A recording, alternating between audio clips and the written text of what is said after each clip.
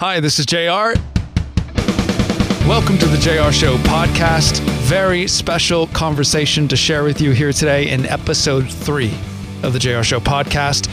It is a guy that is an absolute legend. Bear, the lead singer of Need to Breathe. They have a brand new album out called Out of Body. Need to Breathe are one of the most popular artists that we play on the radio. They've been on late night talk shows, adored all over the world. And here is my chat with Bear of Need to Breathe. Ladies and gentlemen, will you please put your paws together for Bear of Need to Breathe? What's up? How are you? I'm great, man. Good. You and I have been doing interviews all over the country, I think. One was on your tour bus in Tampa, where the interview still was a great moment on the show, but the air conditioner on your bus. Very loud on there. Yeah, and I didn't realize it till I put it on the air. I'm like, what is that noise? You can see the sound waves. Right, yeah, totally. I'm like, that. Okay, that was the AC. I do that all the time in recordings, yeah. Right. I'm very, just as a Need to Breathe diehard, just glad to have you on the day before album comes out, basically tonight at midnight for all the Need to Breathe fans. So, and the last, has it been 2 years? It's been almost 4 years. We've had some EPs and things between, but full length, it's been like 4 years. Yeah. Okay. Crazy, yeah. We talked about it after Bo made his announcement about leaving the band. Is Bo all over this one?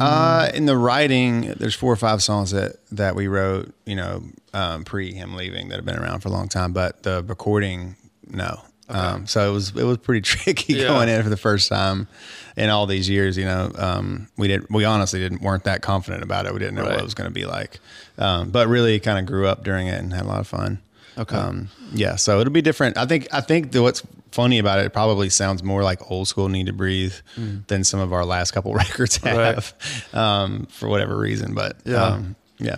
Cool. I've been doing basically lead off question, icebreaker with all the artists, which has nothing to do with Need to Breathe or anything. But let's go with Bear. What is if you as a kid could have did you ever watch Big Daddy with Adam Sandler?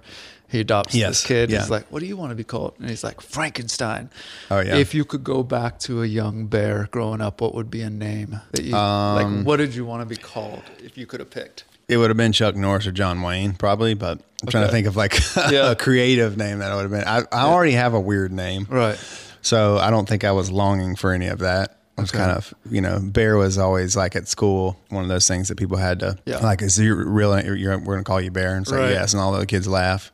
It got to be cool later, it wasn't at the beginning. Yeah, all my kids are cities or states or countries.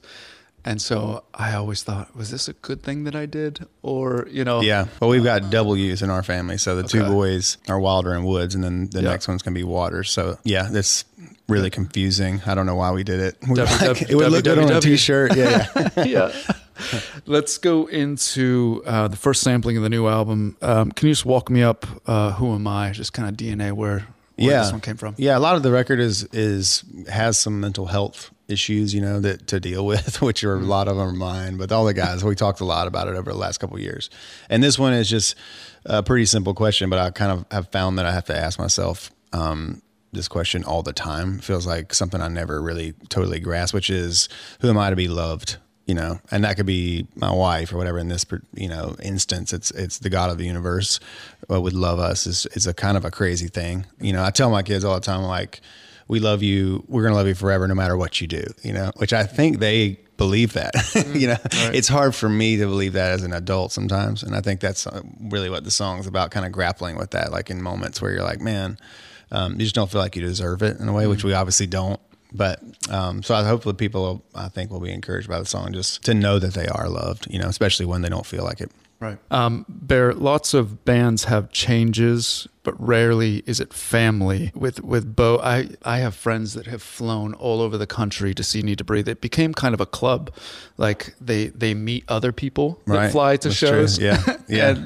And it just becomes a thing. They've met ladies like, oh, you were at the Nebraska show. Mm-hmm. Oh, yeah, you were in New York. But a band is a family, even if the band didn't have family members like yours. But with Bo, parting ways, you've been doing this for so long with him. I guess this is just an update. How is the new normal for you guys? Yeah. Well, I think it's interesting because I think we've had a little longer time to grieve it.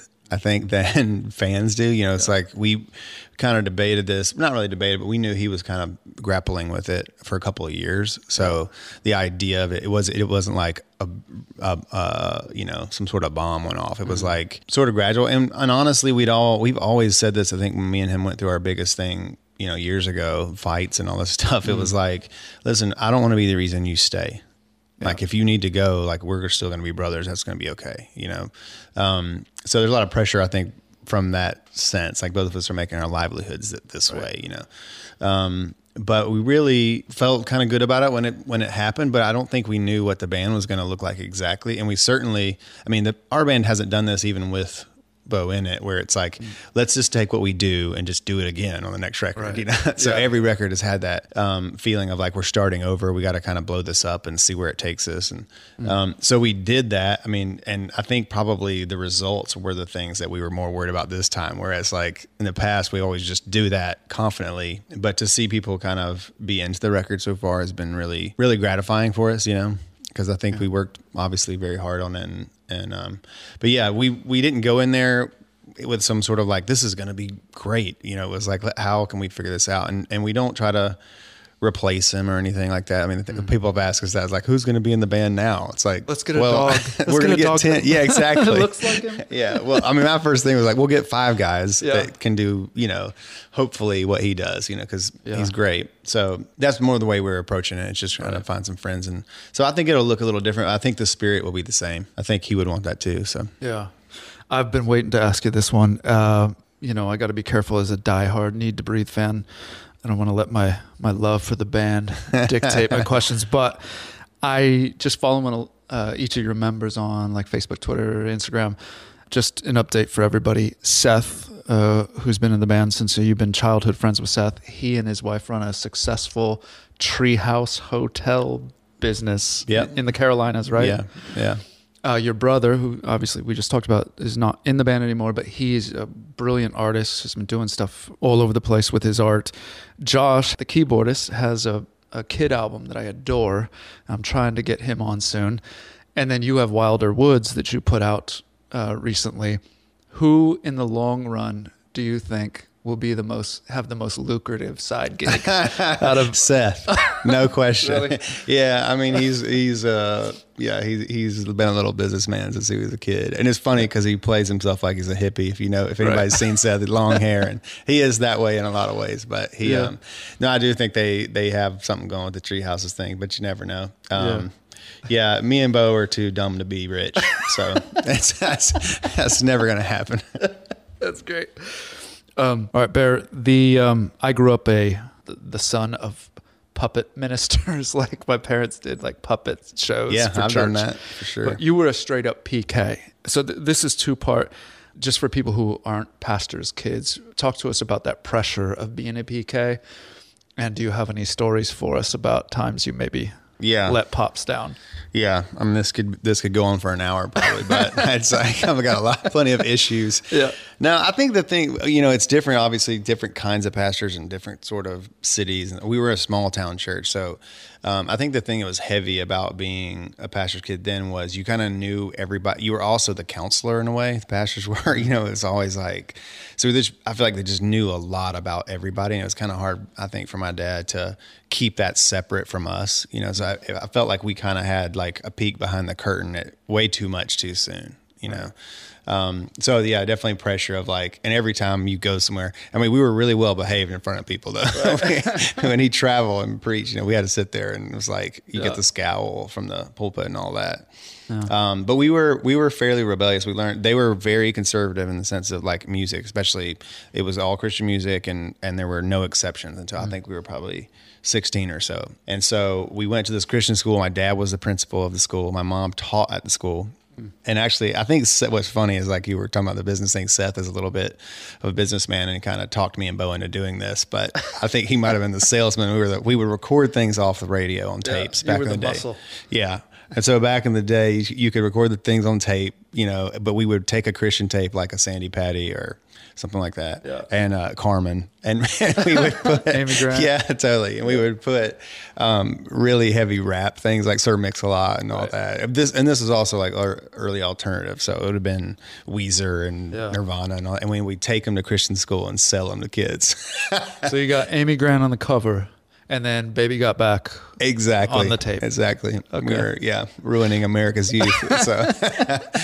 But the check's cashed. Yeah, that's right. That 50 cents was pretty sweet. Right. That's great. I always hate asking you, because I know you guys are some of the most talented writers on our playlist, where it's hard to just say, what does this song mean? Because I know you've talked to me about sometimes you like to just leave stuff open-ended to let the people figure it out. And there's so many lines in Need to Breathe songs I want to ask you about, but I don't think you want to let the illusion down. So I'm just going to leave it. But Survival, what's kind of DNA? Yeah, I wrote it honestly as a rock and roll song, and I didn't really realize how sort of hopeful it might be. I think people have really taken it in a great way, which is awesome. But when you're doing it at first, I was like, most of the time, you know, we say the name Jesus in our songs, you know, or talk about God at all. It's in a very like coming from a place of like, I need this, you know. And so I don't think of it in terms like, it didn't feel like to me like a praise song in that way. Right. You know, it's more like it's desperation, I guess. And that's what the song's about. I think kind of realizing that I'm just no good without it. You know, I can find myself in a lot of bad spots when I don't have that reminder. And then Drew and Ellie Holcomb are on the song, who are good friends of ours from Nashville and the sweetest people. And they sat down and like killed it. I think with 2 takes of, you know, in the studio with them. So.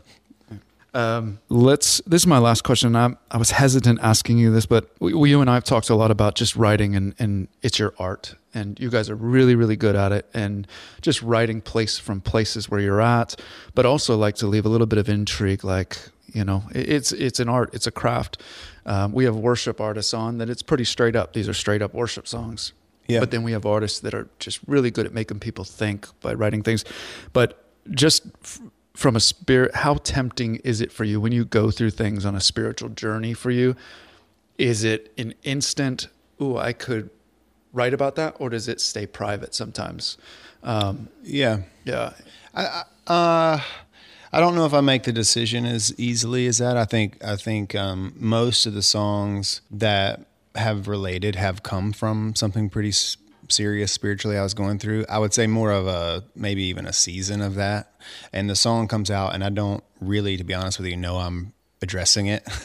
That's kind of how I feel like my best writing happens anyway, where I'm kind of grappling with it myself.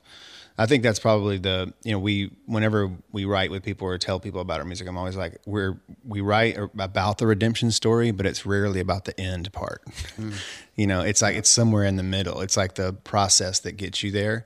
And I think we're kind of going through that all the time in the same way. And so, yeah, it's hard for me to say that I would, you know what I mean? I do think this record is probably our most, you know, this is not a term people like to say, but a spiritual record in that way. It's us, I think, talking about it is more than we ever have. And part of that's because we're growing up and, you know, our lives look a little bit different. We've got kids and it's kind of impossible, I think, to see little kids and not think of like the way we are loved and the way we ought to be even. Well, just to give you an example from a radio show, like there are things that happen in my spiritual journey that I'm like, whoa, that's for me, whether it's battling addiction or whatever it is, that's for me. But then every once in a while, there's this moment where I'm like, well, I'm going through this. This has got to come through this microphone. Right. So that's where I was kind of going. Yeah, totally. I think that's true. I think, and I think it's hard for us because I don't want to be in a position. I mean, if anything we've learned over the last 6 months, let's say, is that, you know,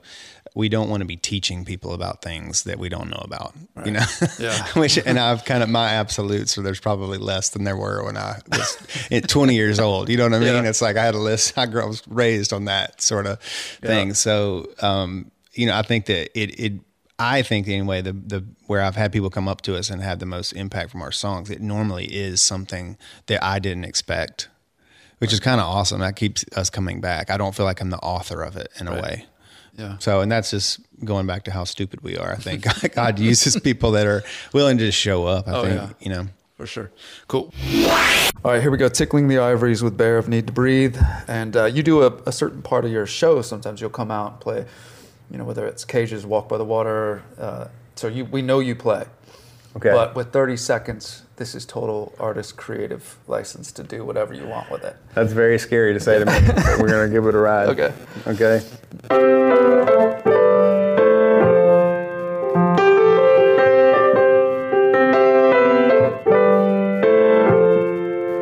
Yeah, we're on the radio, singing songs about things we know, playing songs we haven't written yet. Oh, on the radio. So when the time gets slow, baby, come on down to the radio. We'll be hanging out, playing songs, tickling ivories, and talking about things we're not sure about. I don't know. Yeah. That's the best I got. Yeah, I love it. Right. Wrapping things up with Bear of Need to Breathe. Glad you guys are back album-wise, and can't wait to see you on the road again. Thanks, man. Thanks I'm not one of those guys that flies, but I've driven 8 hours. Okay. But, yeah. Let's do it. Yeah, soon. Yeah. Soon. Awesome. Appreciate the time. Of course, man. Thanks for having me. Oh my gosh, that was an absolute treat. Sitting down with the legend. Thank you so much for listening to this conversation with Bear of Need to Breathe. If you're curious about anything we mentioned during this chat, it's all available for you in the show notes. Now, if you enjoyed this chat, we appreciate it if you give it a 5-star rating, share it with friends, loved ones, coworkers, neighbors, and most importantly, subscribe. You'll be notified of our next conversation, our next episode of the JR Show podcast. Speaking of next episodes, the next JR Show podcast will be with the young and talented Austin French. Don't forget, you can follow us on Instagram at the JR Show. And again, thanks for listening, and we'll talk to you next week. Peace!